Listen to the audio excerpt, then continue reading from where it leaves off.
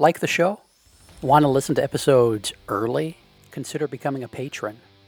Starting at the $3 a month level, patrons get access to a custom patron-only feed where we put out episodes of Upstairs Studio podcasts like the Child Care Bar and Grill, Miss Becky's Classroom, That Early Childhood Nerd, the Renegade Rules podcast, and others early. That feed is just for patrons. You could be one of them.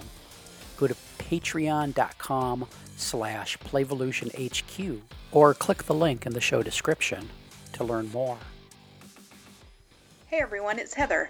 I know you're here to listen to the podcast, but did you know I also offer all kinds of online consulting services? Stuff like webinars, book studies, curriculum training and consultation, and even companion activities for podcast episodes to use for staff development. If you're interested, you can check out my website at www.thatearlychildhoodnerd.com, or you can email me at heather@thatearlychildhoodnerd.com. Thanks for listening. Grab your highlighters. Can't find them? They're probably right there in your pocket protector. It's time for That Early Childhood Nerd podcast. Let's get nerdy. Here's Heather. Hello, everybody, and welcome to another episode of That Early Childhood Nerd. I'm Heather Burnt-Santy, and I'm thrilled today to be joined by Holly Elisa Bruno. Hi, Holly. Hey, Heather. Thanks for inviting me, and hi to everybody who's listening. Yeah, so what do you want people to know about you before we start talking? What I'd really like you to know is that I have discovered the important thing in my life is to tell the truth. The important thing in my life is to look at what I'm told not to look at, and to discover what's really there. And this is important as we talk about my new book, which is called Happiness is Running Through the Streets to Find You. But it's also called Translating Trauma's Harsh Reality, Harsh Legacy into Healing. And so, Heather, I want to say why talking about the difficult things is important. Mm-hmm. In early childhood especially, we have every day, a teacher in a classroom every day has all of these children, and each child is a universe. And each child brings this complete being. And yet, here I am dealing with all these children individually and as a group and in small groups and with a teacher's aide or maybe team teacher. Mm-hmm. And the thing that's remarkable is 93% of emotion is communicated without a word being spoken. So I'm picking up all of these things. And what I know is that teachers are continuously picking up gut judgments. Dr. Malcolm Gladwell would say, we thin slice every second to make important decisions about what's really happening in the moment. And so let me cut to the chase. When I have made decisions to write about things like, I don't even like the word should, but is it wise for a teacher to have her personal cell phone in the classroom? That was a very tough topic, but as a recovering attorney, and that's one thing I'd like you to know about me, is that I was an attorney, and then I came to early childhood, and people said, are you crazy? And I said, yeah, probably am, but I want to meet with people that want to make a difference. So like you, I took the vow of poverty, right? Yeah. And what I began to see as I came into the profession was there are lots of things that we do that are beautiful, and there's many things that we do that we need to look at a bit deeper. And here's the deal. I've come to see that we are the children's curriculum. But mm-hmm. Children are watching me. So if I've got my cell phone and I'm looking up a teaching strategies app, but instead I get a ping, and it's my mother with Alzheimer's, and all of a sudden, the truth is, because what we know about adult brains as well as children's brains, Heather, is that my brain is going to totally go away and focus totally on that emergency, which is my mother. And if the child in front of me, if I just don't look at that child for 1 minute, so many things could happen. Mm. So that's one of the things we didn't talk about, because we all wanted our cell phones, and with good reason, wanted to stay in touch, Yeah. Things are going on. Mm-hmm. And yet I wrote a policy about that, and I'm glad to say that it's incorporated now in a number of policies around the country, because it essentially focuses on how do we keep the children safe. Mm-hmm. So I'll conclude this whole thing by saying, as I've chosen to write about the difficult things in early childhood, I have come to see that that's what people really want to talk about, as long as it's talked about with love. Mm-hmm. So the other thing I talked about that was really tough, and yet I had to do it, was what do we do about gossip, whining, and negativity? Yes, absolutely. Oh my God. When I was a teacher, I wouldn't go in the teacher's lounge because I loved my students. Now, I'm not saying people in the teacher's lounge didn't either, but they were talking about the students' families. They were talking about kind of like a gossipy place, Mm-hmm. and it was a downer for me. Mm-hmm. Maybe I wanted to stay in denial. Maybe I didn't want to know some of the things they were talking about, and I'm not above anybody. But I chose, Heather, to write about gossip, to say, what can I do? What can I do to focus on the children rather than allow that part of myself that's involved with power struggles to pull me away? And again, when I read the study, you've probably read, which says 4-year-old little girls are forming exclusive cliques. Yeah. So this is it. We're modeling life for the children. So what can I do? So I've written a lot about gossip, negativity. And so to introduce today, the topic I'm writing about is, what is it like to be a teacher or a director and have children in your program who are troubled? Now, everybody who's listening says, yeah, that would be me. Yeah, exactly. Come on. I mean, and yet I'm going to come at this, Heather, from two perspectives. One is what I know about the research on trauma and brain development, not just of children, but also of adults. Mm-hmm. And also, here's the thing.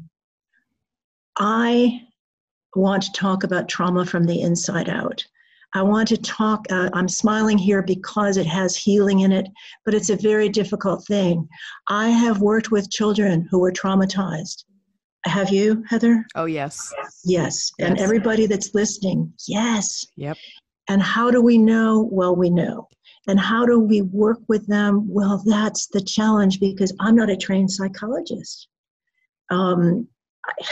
Who among us is? And even if I go through a lot of trauma-informed training, that doesn't mean that I'm ready in that moment to be with that child who perhaps what she's doing can remind me of some things that I experienced. Because here's another fact. Unpublished research from Jackie Taylor says that, and I'm going to ask you this question first, what percentage of early childhood professionals do you think we ourselves, as early childhood professionals, what percentage of us has experienced trauma in our childhoods ourselves? Oh, I don't know a number, but I can tell you I believe that's a high percentage. I think our field attracts people who have been hurt because of the feeling that they can, receive validation and love from these young children. I think that's one factor, but I absolutely think that's a very high percentage. So you're right. And actually, what you just said is powerful, because that's what Jackie said to me too. She said, look, and I hadn't thought of this. People go into early childhood because children will love us unconditionally, and we can love them unconditionally. Yeah. And yet there's an alarm bell going off there, because I need to be the adult who's present for the children. I don't need to be getting my love from the people that I'm serving. There's a codependency there that's troublesome to me. Does that make sense? Absolutely. Just framing it within that idea of codependency, I think, can be really powerful. The other thing is, they come into it for that unconditional love, but so many of them then are ill-equipped to deal with the more challenging children. Mm-hmm. So those of us who have experienced trauma end up sometimes rejecting those who are now experiencing trauma because we haven't done the work for ourselves. Right. And it's perhaps for me because it's too painful. Yeah. It's too painful to see that child that's getting into trouble and asking for attention every which way, because that child was me. And because I'm going to be 74 at the end of this month, there were not a lot of trauma-informed people in the world. There wasn't even a term, Heather, for post-traumatic stress disorder. We didn't know about complex post-traumatic stress disorder. Complex is when the trauma is repeated and repeated, which was the case. with me, we didn't know about all of the ways in which the brain is affected. And people didn't even know about anxiety disorder. These were all terms that nobody was aware of. So now we're aware of them, but your point is well taken, Heather. Even if I'm aware of them with my brain, how is my heart and my brain connected? And that's what I'd like to talk about. And let me, if I can, share with you that Jackie said to me, her research is, she thinks it's very conservative. She wanted to be very, very conservative and accurate with it. So in her research, she discovered that 58% of us who are early childhood professionals experience traumatized childhoods ourselves. And when I anecdotally, like you, have gone around the country and also the world and asked people, okay, at your small tables, if you're willing to, and we do it in a way that doesn't embarrass anybody. Yeah. What percentage of you at that table do you think or has experienced trauma? And we do it anonymously. Do you know, Jackie, that Heather, I'm sorry, what Jackie said. Hi, Jackie. Heather, do you know that in my workshops, people usually talk about 80 to 90% or higher. There are times when it's 100%. Mm-hmm. So that's why I want to share with you today. I am, take a look at me. I am who I am, and I've written 6 books, and I was an assistant attorney general for the state of Maine, and I was an associate professor and dean of faculty. I have done all these things that were responsible, and I pray I did a good job at them. And yet who I am, and this goes back to talking about the difficult things, who I am is a survivor of incest. Who wants to talk about incest? I don't, but it's the truth. Right. And I'm not the only child, okay, who experiences that. My mother was mentally ill. My mother was psychotic, and no one could talk about that back in the day. The rules for families, troubled families, were don't talk about it, don't feel anything about it, and don't trust. So I was the child who went to school. I went into your classroom, and I was the one that would give you the hardest time, not because I was a mean-spirited child, but because I was wild. There was no one to help me know about boundaries. There were no boundaries in my life. Yeah. People could come in and scream, or people could come in and abuse. There would be it was chaotic. So when I got to the classroom, those poor teachers, oh my goodness, and here's something else. I talked my way into going to school a year early. And this is another attribute of traumatized children. We become what's called parentified adults. John Bradshaw said, you got to watch out for the perfect children. I could go between being that troublemaker to get attention and the perfect child to get attention. And what I mean by that is I just knew that I couldn't bear to be at home taking care of my mother anymore. My sisters had gone off to school. I was a little kid, and I was a positive, upbeat, cheerful little kid, and I could get my mother to laugh, and I could get her to sing with me, and I could get her to dance with me, and that might help her from sliding down into her what they called back in the day nervous breakdowns.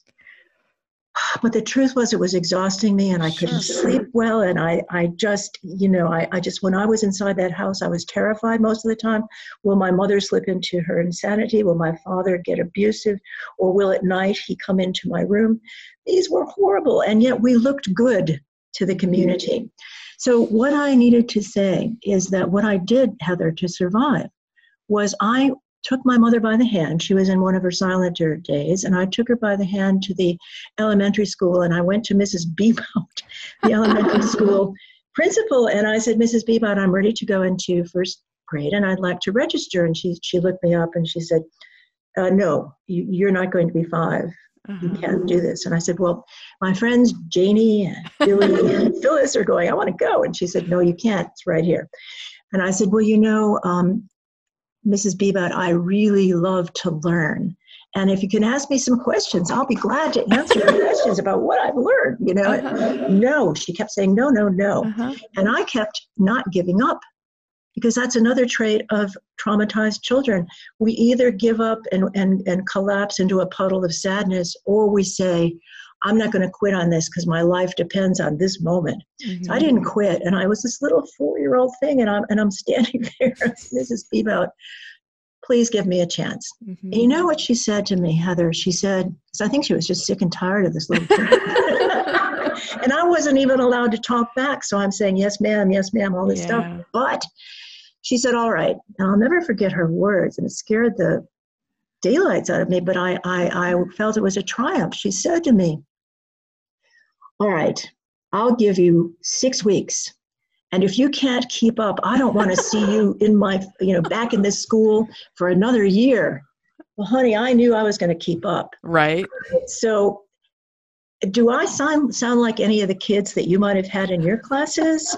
Yes. Oh, the child who tries to get everything right and perfect and tries to be perfect because any showing of vulnerability means that I could be hurt. Right. The other thing is the child that's a wiseacre because I didn't learn any boundaries. I mean, if parents don't have the ability to have boundaries because they're drinking or they're getting high or they're troubled or they don't have work, whatever, children can't really learn how to adult from them. So in my book, I share what it was like, and that's what I want teachers and directors to know. I share what it was like from a first-hand experience to be the child that was traumatized, couldn't talk about it, couldn't even tell myself about it, but wanting so much for school and for teachers to see me. And Heather, here's what made all the difference. And teachers listening and directors listening, you have done this. And from my heart, I thank you for this. I thank you for being like my elementary school teacher when I was very young. His name was Michael Gonta. And he looked at my wildness and he looked at my energy and he looked at my ability to learn really quickly, which was a survivor's tactic. And he started doing things like, Holly, Elisa, would you create some cartoons? And he put them up on the wall because he caught it that my sense of humor was helping me survive. He would say, Jason is having a lot of trouble with math. Do you think you could go sit with him and maybe help him out? Well, what did I know as an elementary school teacher about teaching? I didn't, but what I knew and what I still do as a teacher is I sit with Jason. I sat with him. I said, Jason, okay, so where do we go with this? What do you think? What do we do? And whatever he would do, I would find a way to build on that. And that's what I still do. And then here was the wonderful thing. I had always had a little red journal that I wrote in where I kept my secrets. Now, my sisters could break into my journal, and I was aware of that. I used to have a lot. So I started writing code. Of course. But here's the deal. I love Mr. Gonta, and he was the first person in the world to see me, not as a bad kid or not as a perfect kid, which seems strange. I might have been both. But he actually saw me. And he knew he said, I thought I was talented. So he sent me to this special class for probably the Redbirds or the Bluebirds, for children that could write. And I was terrified in that class. I thought I was probably the dumbest child there. Another point about traumatized children, we think we are the worst. We think we are nothing. I had a child right here in this city I heard about a child right here in this city say, when the teacher said, what's your name? And he said, I'm nobody. I'm nobody. And she said, well, my name is, and I'd like to be able to call you by name. Is there a name you'd like me to call you? And he repeated, I am nobody.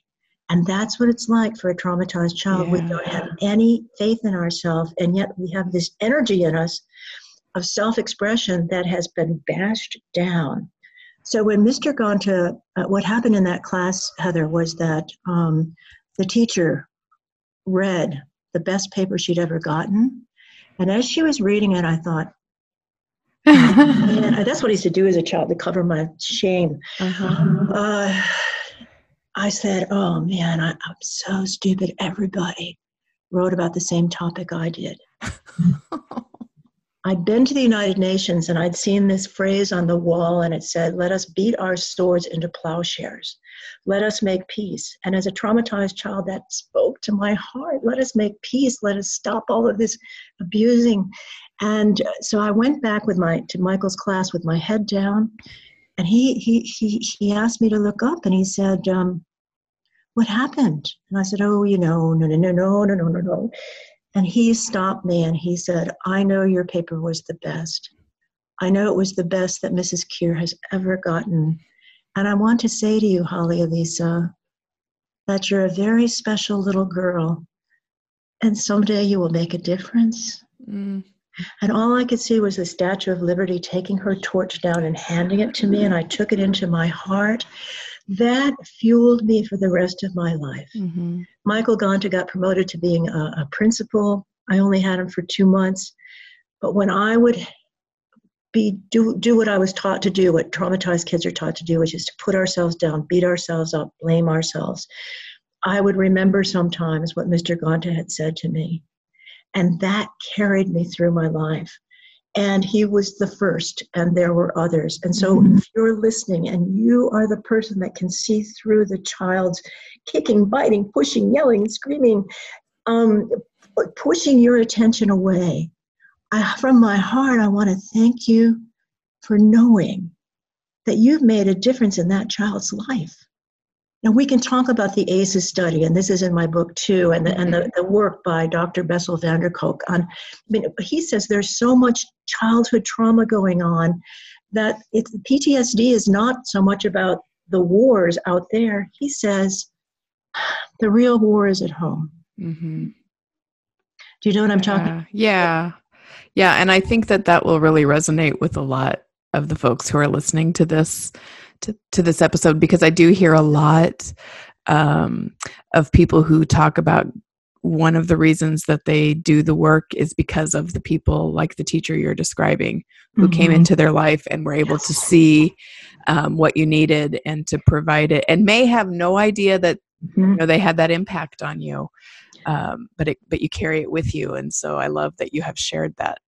That's, a lot of times in my sessions, I like to ask teachers and directors, and I'm going to invite you to think of this and reflect on it, and also the people listening. Who was your worst teacher? Can you think of that person right away? Absolutely. And what did that person do, Heather? What was one of that teacher's behaviors? The big story, and people will have heard this before probably, but it was a third grade teacher who we were supposed to make a Christmas picture, so I guess it's also timely. And so I decided to draw Mary, Jesus, Joseph in the manger. Mm-hmm. And I didn't know what a manger was, so I drew a cave. And then I colored in the whole background as blue sky, but I colored up and down. And she was so angry about that. And she picked it up and she said, everybody knows that you color side to side. Now it looks like it's raining on Jesus. So that's not even, that might have just been her bad day, and it's not even like intentional cruelty, but that has stuck. And for years I felt like I wasn't a creative person because I had made that one mistake with my blue colored pencil when I was 7 years old. Oh, and not even a mistake. Yeah, it did rain on Jesus. Come on, right. But also I was a very small child and timid, and every physical education teacher I ever had was very, taunting and sarcastic, and cruel. So I don't remember any of their names. I just remember that like cumulative experience and of not being what they wanted. And there's the deal, Heather, that we remember because our memories as children, we have two types of memories. One is extrinsic and the other is intrinsic. In elementary school, people focus on extrinsic memory because that's memorizing things from the outside in, like the Gettysburg Address, fourscore, and whatever. Most of us don't remember that because it didn't touch us. Intrinsic memory is what we do in early childhood. In fact, we do it our whole lives. Children come to the earth with robust intrinsic memory, and that's when we touch their hearts. So we remember when someone shamed us, judged us, abandon us, and there's a pain center in our brain that lights up, which means the neurons become very active when we are shunned, abandoned, rejected. And everyone I've spoken to is very similar to you, Heather. They had a teacher, when I asked the question, who was your worst teacher? The teacher shamed them. The teacher blamed them. The teacher made them feel awful about themselves. And what is it that early childhood teachers and directors have the beautiful gift of doing, we can do the opposite. We can honor the child. We can find what is beautiful in that child. And that child is like the Statue of Liberty. The torch will go inside that child. I have a son who just turned 36, and I love him forever and always. And he came from Korea. I didn't know anything about his background, and he was in diapers until he was 7. Mm-hmm. Teachers would tell him to use words, but he couldn't articulate the words. The thing that happened with Nick that I'm so grateful for is I always loved him so much that I would look at him and think, what a gift. What a gift this child is. And it didn't matter to me that he was biting. I mean, it did matter. Sure. But I thought he's trying to say something. So if he can't use words, and so I found the teachers that could help him get the energy, out. And the teachers that saw Nick and saw his gifts, he loved them. He did really well with them. And the teachers that couldn't see him, he would wreck their classrooms. And so in a way, my own son was a greater teacher to me than even all the children with whom I've worked of any age, including the adult children. Because all adults want is to be seen and heard for who we are. We don't want to be judged. And so if we're judged, we will hide ourselves. I used to get tongue-tied. I had an older sister who was very bright. She's still very bright. And yet we found out later that our IQs were the same. But she felt she was bright, and I didn't feel I was. And anyway, when she would quiz me and ask me questions about Plato and Socrates, I'm a little kid, Plato, yeah. I love Plato. Anyway, I didn't have the answers, and so after a short time, it didn't take me long, we learn how to cover ourselves. Yeah. Heather, I started stuttering. I couldn't get the words out because I was so afraid of being judged. In my first year of school at 4 years old, when Mrs. McClure asked me something, and it was usually, did I remember a fact? I didn't remember a fact because I'd been out sick with a cold, and I had a panic attack. I didn't know what it was called, but I thought, oh my God, I'm going to go crazy like my mother. So all of this awful stuff was going on inside me, as when you sit with a child whose troubles not just can't sit with her, you have to go around the room with her. She may be having a panic attack. She may be flashing back to something horrible that happened at home. She may be scared to death that she can't trust you. By the way, I did an interview. You mentioned the BAM Radio podcast that I did, and one of them was with one of the authors of the ACEs, the Adverse Childhood Experiences Study, Dr. John Medina. And at the end of my interview, I said, so John, what's the one thing you feel those of us who work with children can do that would help them the most, especially the children who are traumatized? And he said, he waited a beat, and I said, well, what's he going to say? And I said to the people listening in the podcast, so what would you say? What would you say, Heather? What's the one thing? Yeah, the most important thing. I always go to relationship, whatever I can do to show that they can trust me and that I see them. You got it. That's always been my thing. And I always go to love, which is the same thing. It's sure. The kindness, the heart open in relationships. And when I was keynoting to this big group in Prince Edward Island, they have this great thing there where all the teachers get the day off across the whole place to come to a conference.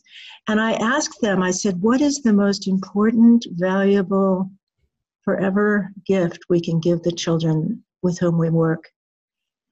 I didn't know what they were going to say.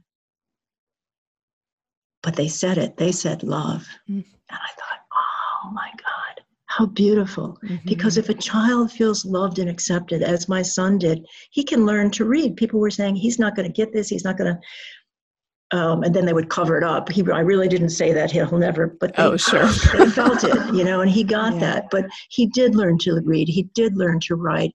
And here's what Dr. Medina said, and it's just what you said. He said, the first thing a traumatized child needs to feel with us is safe. Safe. Yeah. And I'm going to tell you a story, a true story, just broke my heart. preschooler said to his teacher, Ms. Rodriguez, you have a knife in your brain too, don't you? Oh. And Ms. Rodriguez, instead of saying, oh God, there's something wrong with this child, I've got to report, mandated, she said, I do have a very bad headache today, and thank you for noticing that. And when you say you have a knife in your brain, can you tell me what makes your brain hurt? And this little preschooler articulately, because traumatized children grow up so fast in some ways and stay so childlike in other ways, he described the painful stuff that was going on in his home. And, somebody was sick and somebody was dying, and it just was so hard for him. And so every day, that teacher and that child had this beautiful bond. Now, she could have gone, Heather, in a whole other direction with him. Right. But he was telling his truth, and who knows, maybe he'll become a writer, maybe he'll become an artist. But the fact that he wasn't judged, he wasn't seen as this sick child, he was seen as a child who was doing the best he could to express himself and to make a connection. Here's the other truth. All of the children that are traumatized, like all children, but traumatized children are trying to make a connection. Our hearts were screaming, please see me. Please know that even though I'm pushing your buttons, it's because I want you to just see me. I want someone to just see me. And I watched it over the years, and I can still see it today. When someone sees my son, instead of seeing someone who looks different than them, my son comes to life. And so back to the original thing we talked about, it's hard to talk about being a survivor of incest, about having a mother that was psychotic, about coming from a family where there was significant abuse and where we looked perfect. So I want to say to people that the children coming from the perfect families, John Bradshaw said, you got to watch out for them too, because we have learned how to pretend that everything is good. So what I want to say to the teachers is to pick up on what you said, and the directors and anyone listening. Heather, work with that child so the child can trust you. And trust comes from not being judged harshly, from not being put in a box, from not being seen as my diagnosis. Trust comes from being seen as having a right, not just a right to be on earth, but a place on earth with gifts, with gifts. I just feel like I've been to church. Oh dear. Uh-oh. No, thank you. No, that was all so beautiful and meaningful and heart. I know that comes from your heart. And and I just appreciate so much that you were willing to come on and talk about it with us all. I have enjoyed all of your books. I am really looking forward to this one. So again, it's called Happiness is Running Through the Streets to Find You, Translating Trauma's Harsh Legacy into Healing. And it looks like it's coming out in the spring.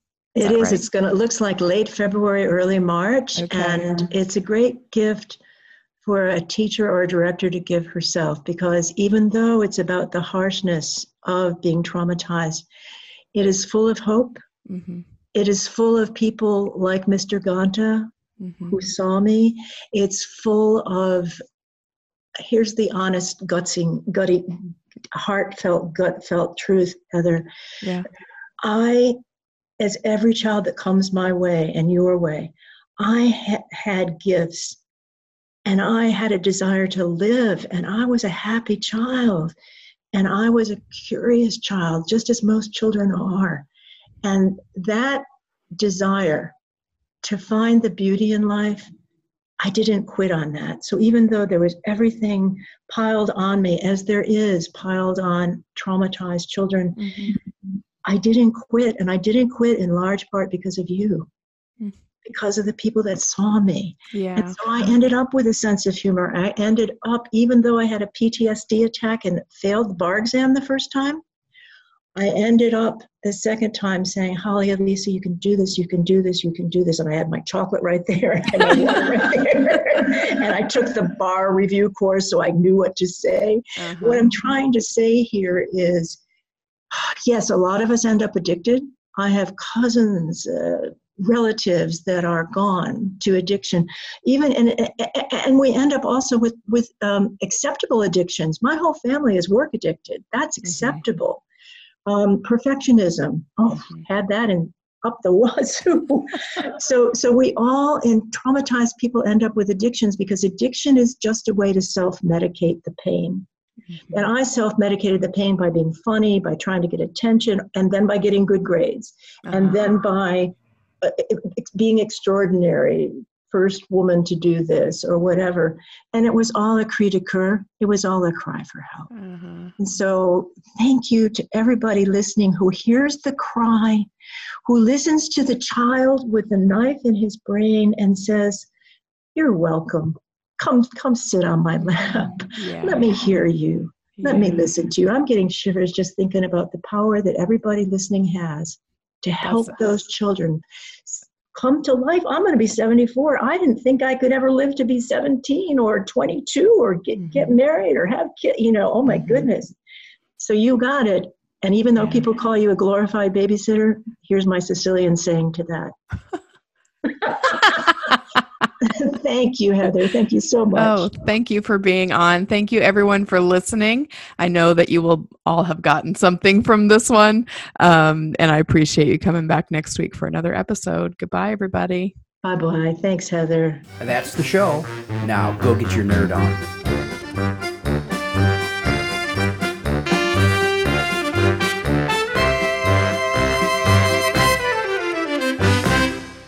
This has been an Explorations Early Learning Upstairs Studio production. Oh.